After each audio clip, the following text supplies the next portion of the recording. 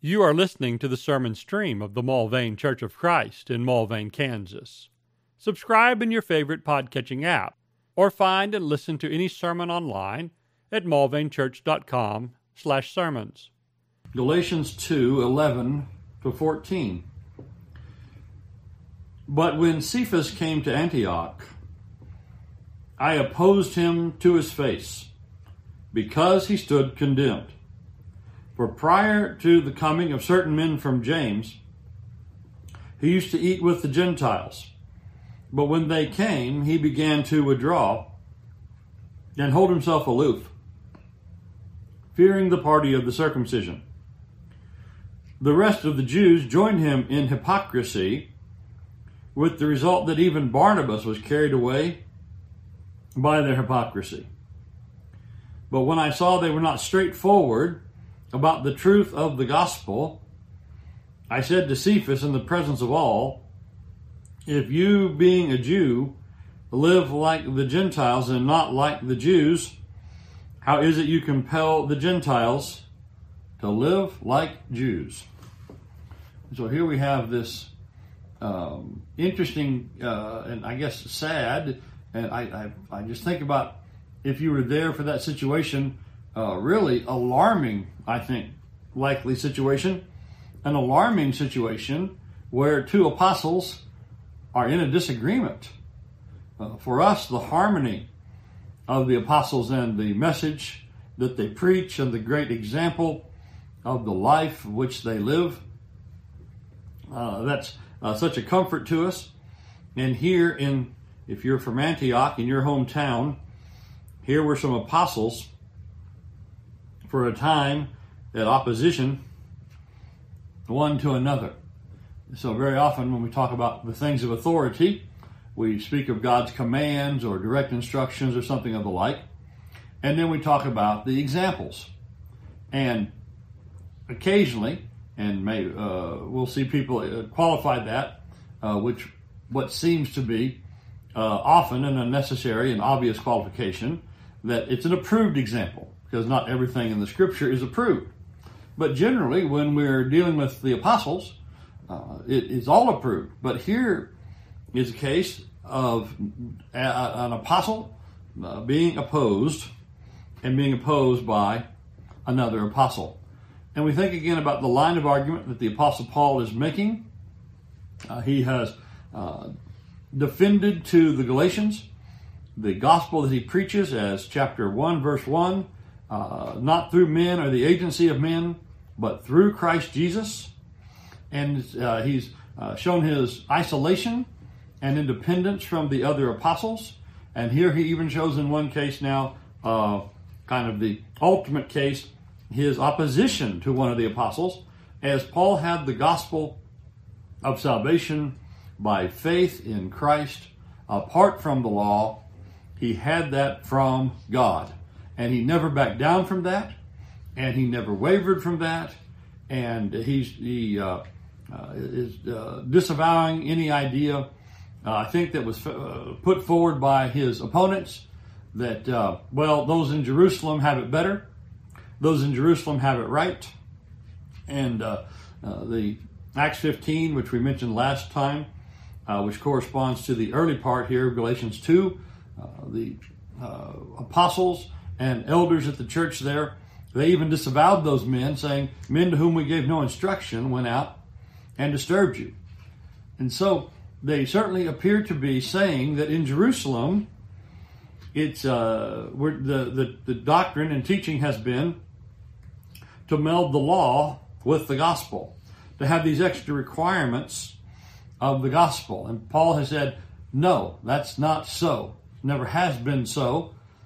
But then it turns out, here in this section, there's some men from Jerusalem who are from James, so that would seem to class them as brothers, men who Peter knew, and Peter obviously respected and had dealings with, and who had influence over him, that under their influence, even Peter and Barnabas held themselves aloof from some of the Gentile brethren. And so, even though back in Acts 15, that seems to be pretty well straightened out, maybe not by everybody and not in the minds of all, was that as straightened out as we might have hoped. And so here in verse 11, we find again that Paul on this matter even opposed the Apostle Peter in his practice. Now, we have no record that he ever taught wrong or said wrong, but in his practice he was wrong.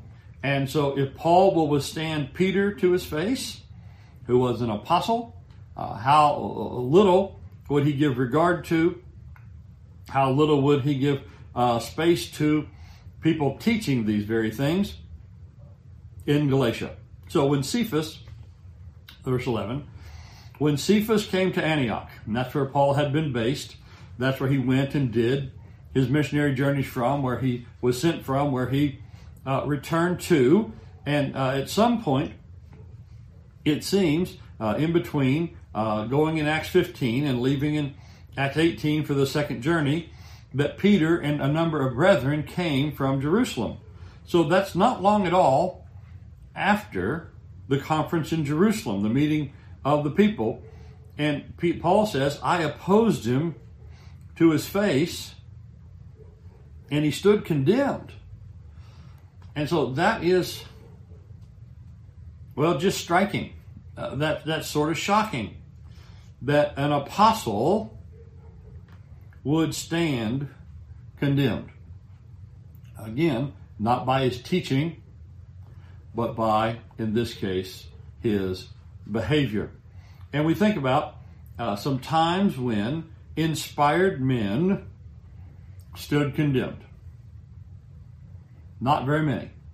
But I think about the failings of Jonah, which he certainly was condemned in the rebellious state of mind that he was in, directly disobeying God, and then finally preaching what God said after God's intervention, preaching what God said, but hoping that God wouldn't fulfill his promise of mercy, being upset that God would do that, and God rebuked him as he sat there on the hillside under his vine, and then mourning the loss of his vine.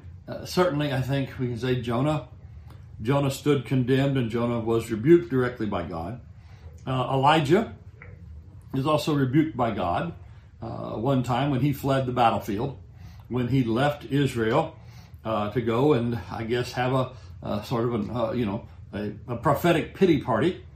God rebuked him. Jeremiah at one point said, I'm not going to preach. And then the compulsion to follow God and to make God's message known overwhelmed him and burned like a fire in his heart.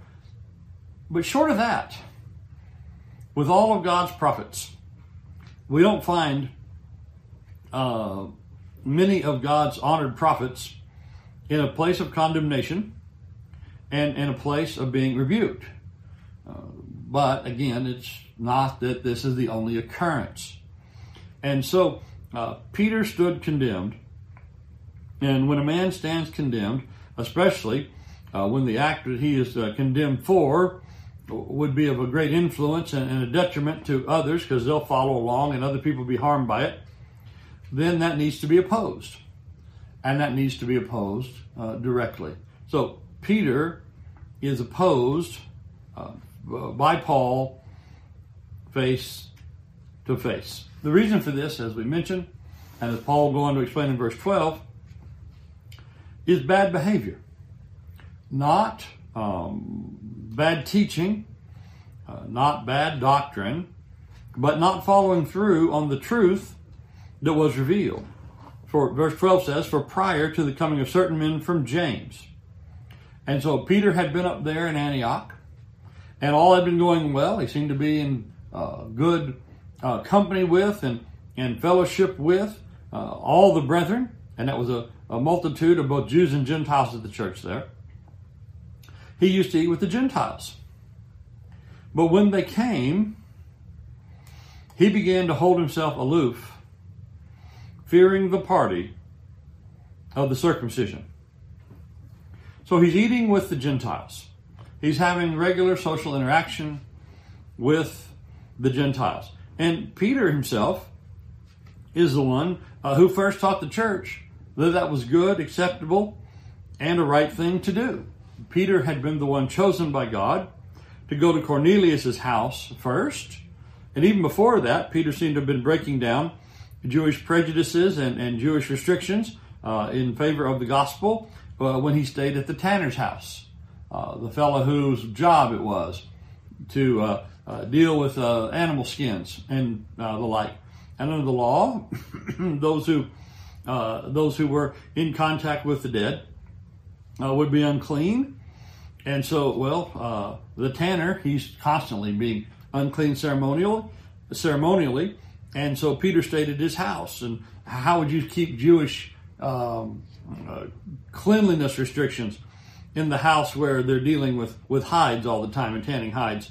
But he's called from that house to go to the Gentiles. And he goes in Acts chapter 10 to the Gentiles. And he stays with the Gentiles. He not only goes and preaches with them, he stays with them a number of days. And in Acts 11, he's the one who justifies that, who speaks to the brethren and says, this was acceptable, this was right, that God has made these people clean. In Acts 15, he's the first to speak.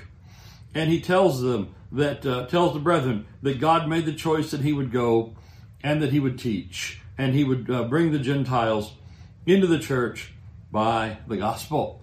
And so here was Peter, who was eating with the Gentiles, associating with the Gentiles. But after his being up there by himself or with the brethren in Antioch, came some men, it says, from James. And it says certain men from James. So we're sure that Paul could have named those men. He didn't here, but he could have. These men came from James. Well, James was the Lord's brother. James was the prophet. He's such a pillar in the church at Jerusalem. He's sometimes called an apostle. So men came basically from Jerusalem. Brethren. They come as brethren. They come from the leader, one of the great leaders in the church in Jerusalem. But when they come, Peter, it says, holds himself aloof. He withdraws from the Gentiles. Now, these men who lived in Jerusalem, who would go back to Jerusalem when this trip was over, men who were of influence in the church, men who were also be known in town, those men would have for their own reasons, I think likely reason, to keep Jewish law. And you read passages like Romans 14, could a Christian keep Jewish dietary restrictions? Yes. One man eats and one man doesn't. One man drinks and another man doesn't. And they do it all in regard to the Lord. And so for their position in the Jewish community back home, for their own conscience, for their own sake, for their own reasons, certain men like that certainly would have been allowed to not eat any contaminated food. And so they would have kept themselves from those meals, but that didn't mean they kept themselves from fellowship. It didn't mean they kept themselves separated from the brethren. But at the arrival of these men, Peter changes his behavior. It's quite obvious that the men that he used to eat with, the men that he used to associate with, that were Gentiles, he no longer does. And he does, it says, out of fear, fearing the party of the circumcision. Now, here's the thing that's a danger.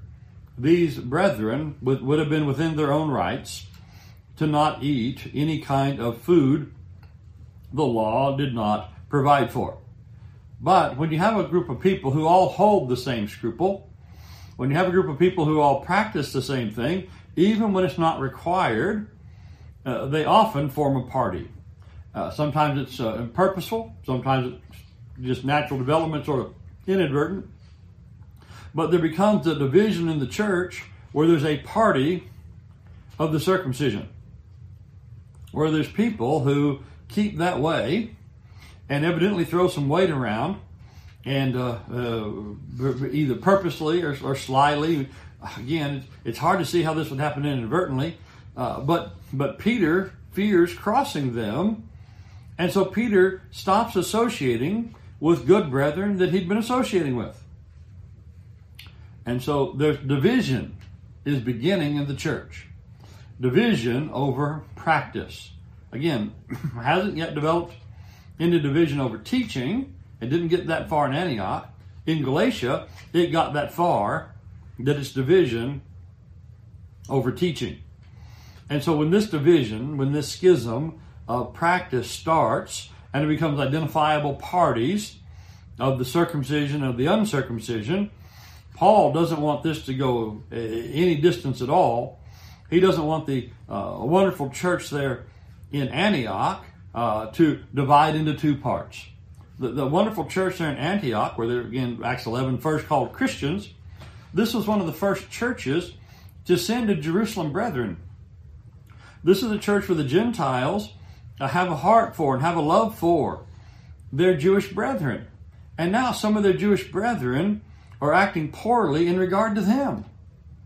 And you could see how resentment would quickly build in. Oh, we can send you guys money, but you guys are too good to come to our house? Oh, we can send money for you to eat down there, but when I invite you to eat at my own house, you won't come? You can see how this would quickly spiral into division, into schism, and if left unchecked, two churches. The church of the believing Gentiles and the church of the circumcised Jews. And Paul's not going to have that. That's going to undo his work in entirety. And so there is no need for this. And this is contrary, actually, to the Christian teaching. Again, it strikes me, and this is not that long after Acts 15. James, the men from where these men came, James is the one who had said back in Acts 15, verse 19, he said, "It's my judgment, we don't trouble those who are turning to God from among the Gentiles, but except to write them this, abstain from things contaminated by idols, from fornication, from things strangled, and from blood." And so that's the basic rule. Gentiles who had particular problems with these areas needed to know. No idolatry, no fornication, don't eat blood, and the things that are strangled because the blood's still in the flesh. And so the eating of blood, fornicating, and idolatry. That's what James himself taught. These guys came from James. And so I don't know if these guys from James didn't get the message. I don't know if they were just being careful. These guys from Jerusalem going off into a Gentile hinterland saying, we better be careful when we get there. And it just spreads. But somehow it does. But it seems like it must have been on purpose somehow. I don't know. Because Peter is acting here, it says, out of fear. Fearing the party of the circumcision. So somehow, even though James himself didn't teach this, Peter himself had preached against this. Somehow, there's a party spirit involved, and Peter wants to make sure he's on the right side of it, and Peter acts from fear. Now, when you think about Peter during the Gospels, and there's times when he didn't act so right, but one of his worst times of failing, when he denied Jesus, he was in a social situation, and he denies Jesus, it appears, so he doesn't get crossways with those people who are attending and helping the ones putting Jesus on trial, as he was there in the high priest's house in the middle of the night, and eventually warming himself by the fire. But it was in a social situation where Peter seemed to have gotten intimidated, and then ends up denying the Lord.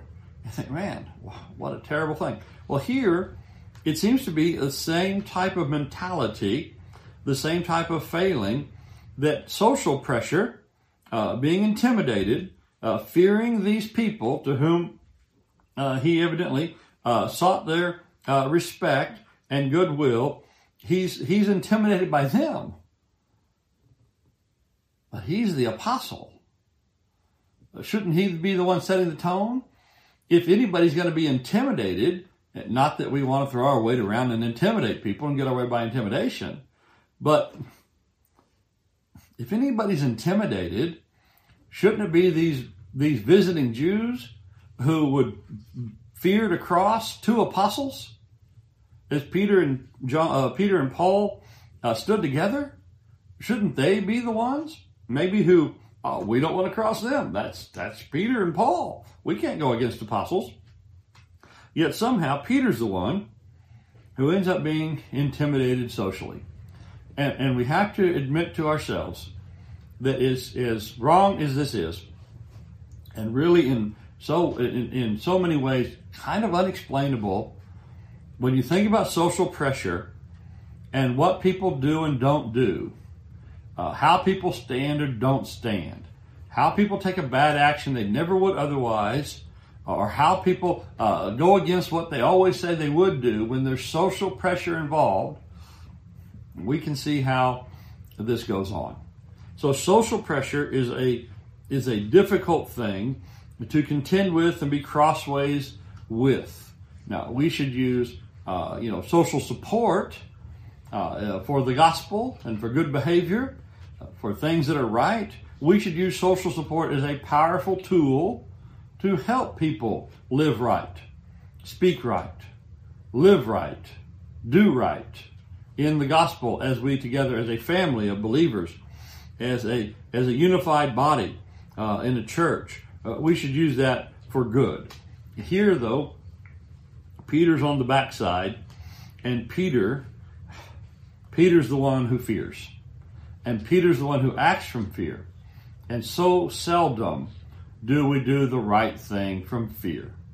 And so this bad behavior toward believers, and Peter absenting himself and withdrawing himself, keeping himself from these believers who he had formerly been with, what a blow to them that the apostle would no longer consider them worthy of his company. And Paul says, no, just not going to. And it wasn't just Peter. And this is where this has crossed the line into a seriously dangerous situation. The rest of the Jews. That sounds like the brethren at Antioch. The rest of the Jews join him in the hypocrisy. Could be that it means all the people who just came to visit from James, but it sounds like this rest of the Jews is a very inclusive thing, being the brethren in Antioch. So the Jewish brethren join him in the hypocrisy. Because normally, how safe a course is it to follow the example of an apostle? We just take that as universally given, right? If somebody says, well, the apostle did this, or the apostle did that, we're on it. We can do it. Good thing. The apostles are doing it. Not here. And this is where Peter had done such a terrible disservice, that others were joining him in this hypocrisy.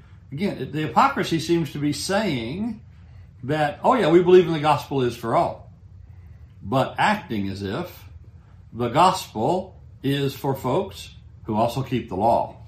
That's the ones who are really doing it. So the rest of the folks get carried away too. As it says in Galatians 5:9, Paul warns against error. A little leaven leavens the whole lump. A little leaven leavens the whole lump. A little small start, worked in, quietly growing, doing its influence, working its ways, has caused many to go into error. The extent to which this goes, in verse 13, the result that even Barnabas was carried away by the hypocrisy. Here's Barnabas, the great encourager. Every other word about Barnabas, every other word about Barnabas in the scriptures is a good word, but not this one. Barnabas, the man who had helped so many, the man who had brought people together, We know him famously for bringing together Paul and the brethren in Jerusalem. We know him for his travels with Paul and teaching and bringing many Gentiles to Christ. This Barnabas, who such a stalwart friend of Paul, encouraging and helpful in all his ways and in all his days, except for this one. And it seems again that the center of this error carrying away is Peter.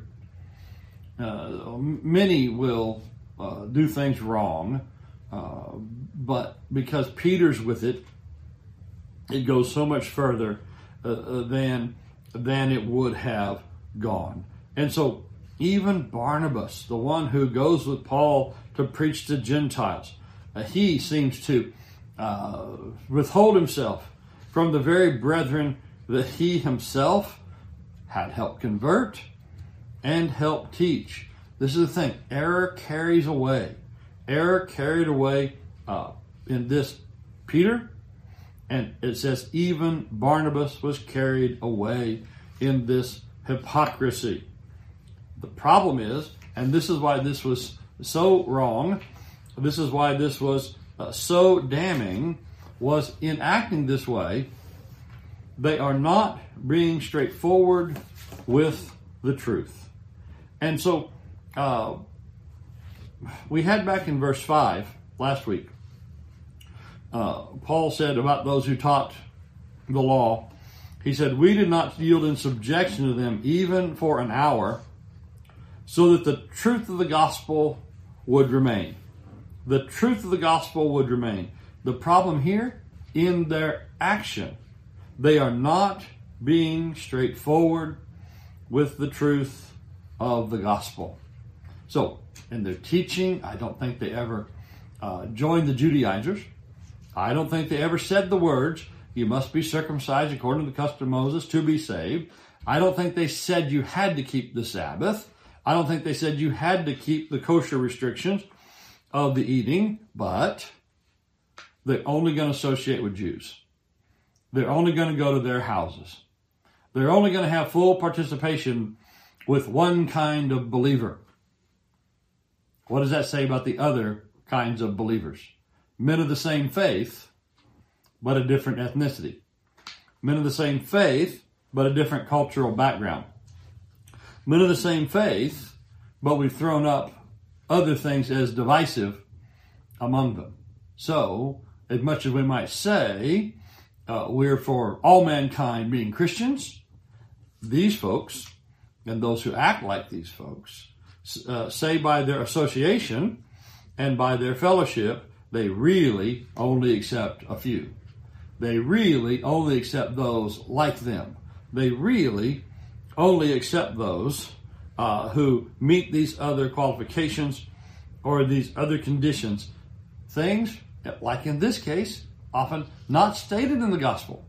Even things maybe stated against and contrary to the gospel. But still, they acted in their behavior as though these were important things. Otherwise, why would there be a division? And so, in their actions, they are not straightforward about the truth of the gospel. I think we could draw a parallel between this Jew and Gentile division here in practice. Even though they say the right words, they still have the wrong practice.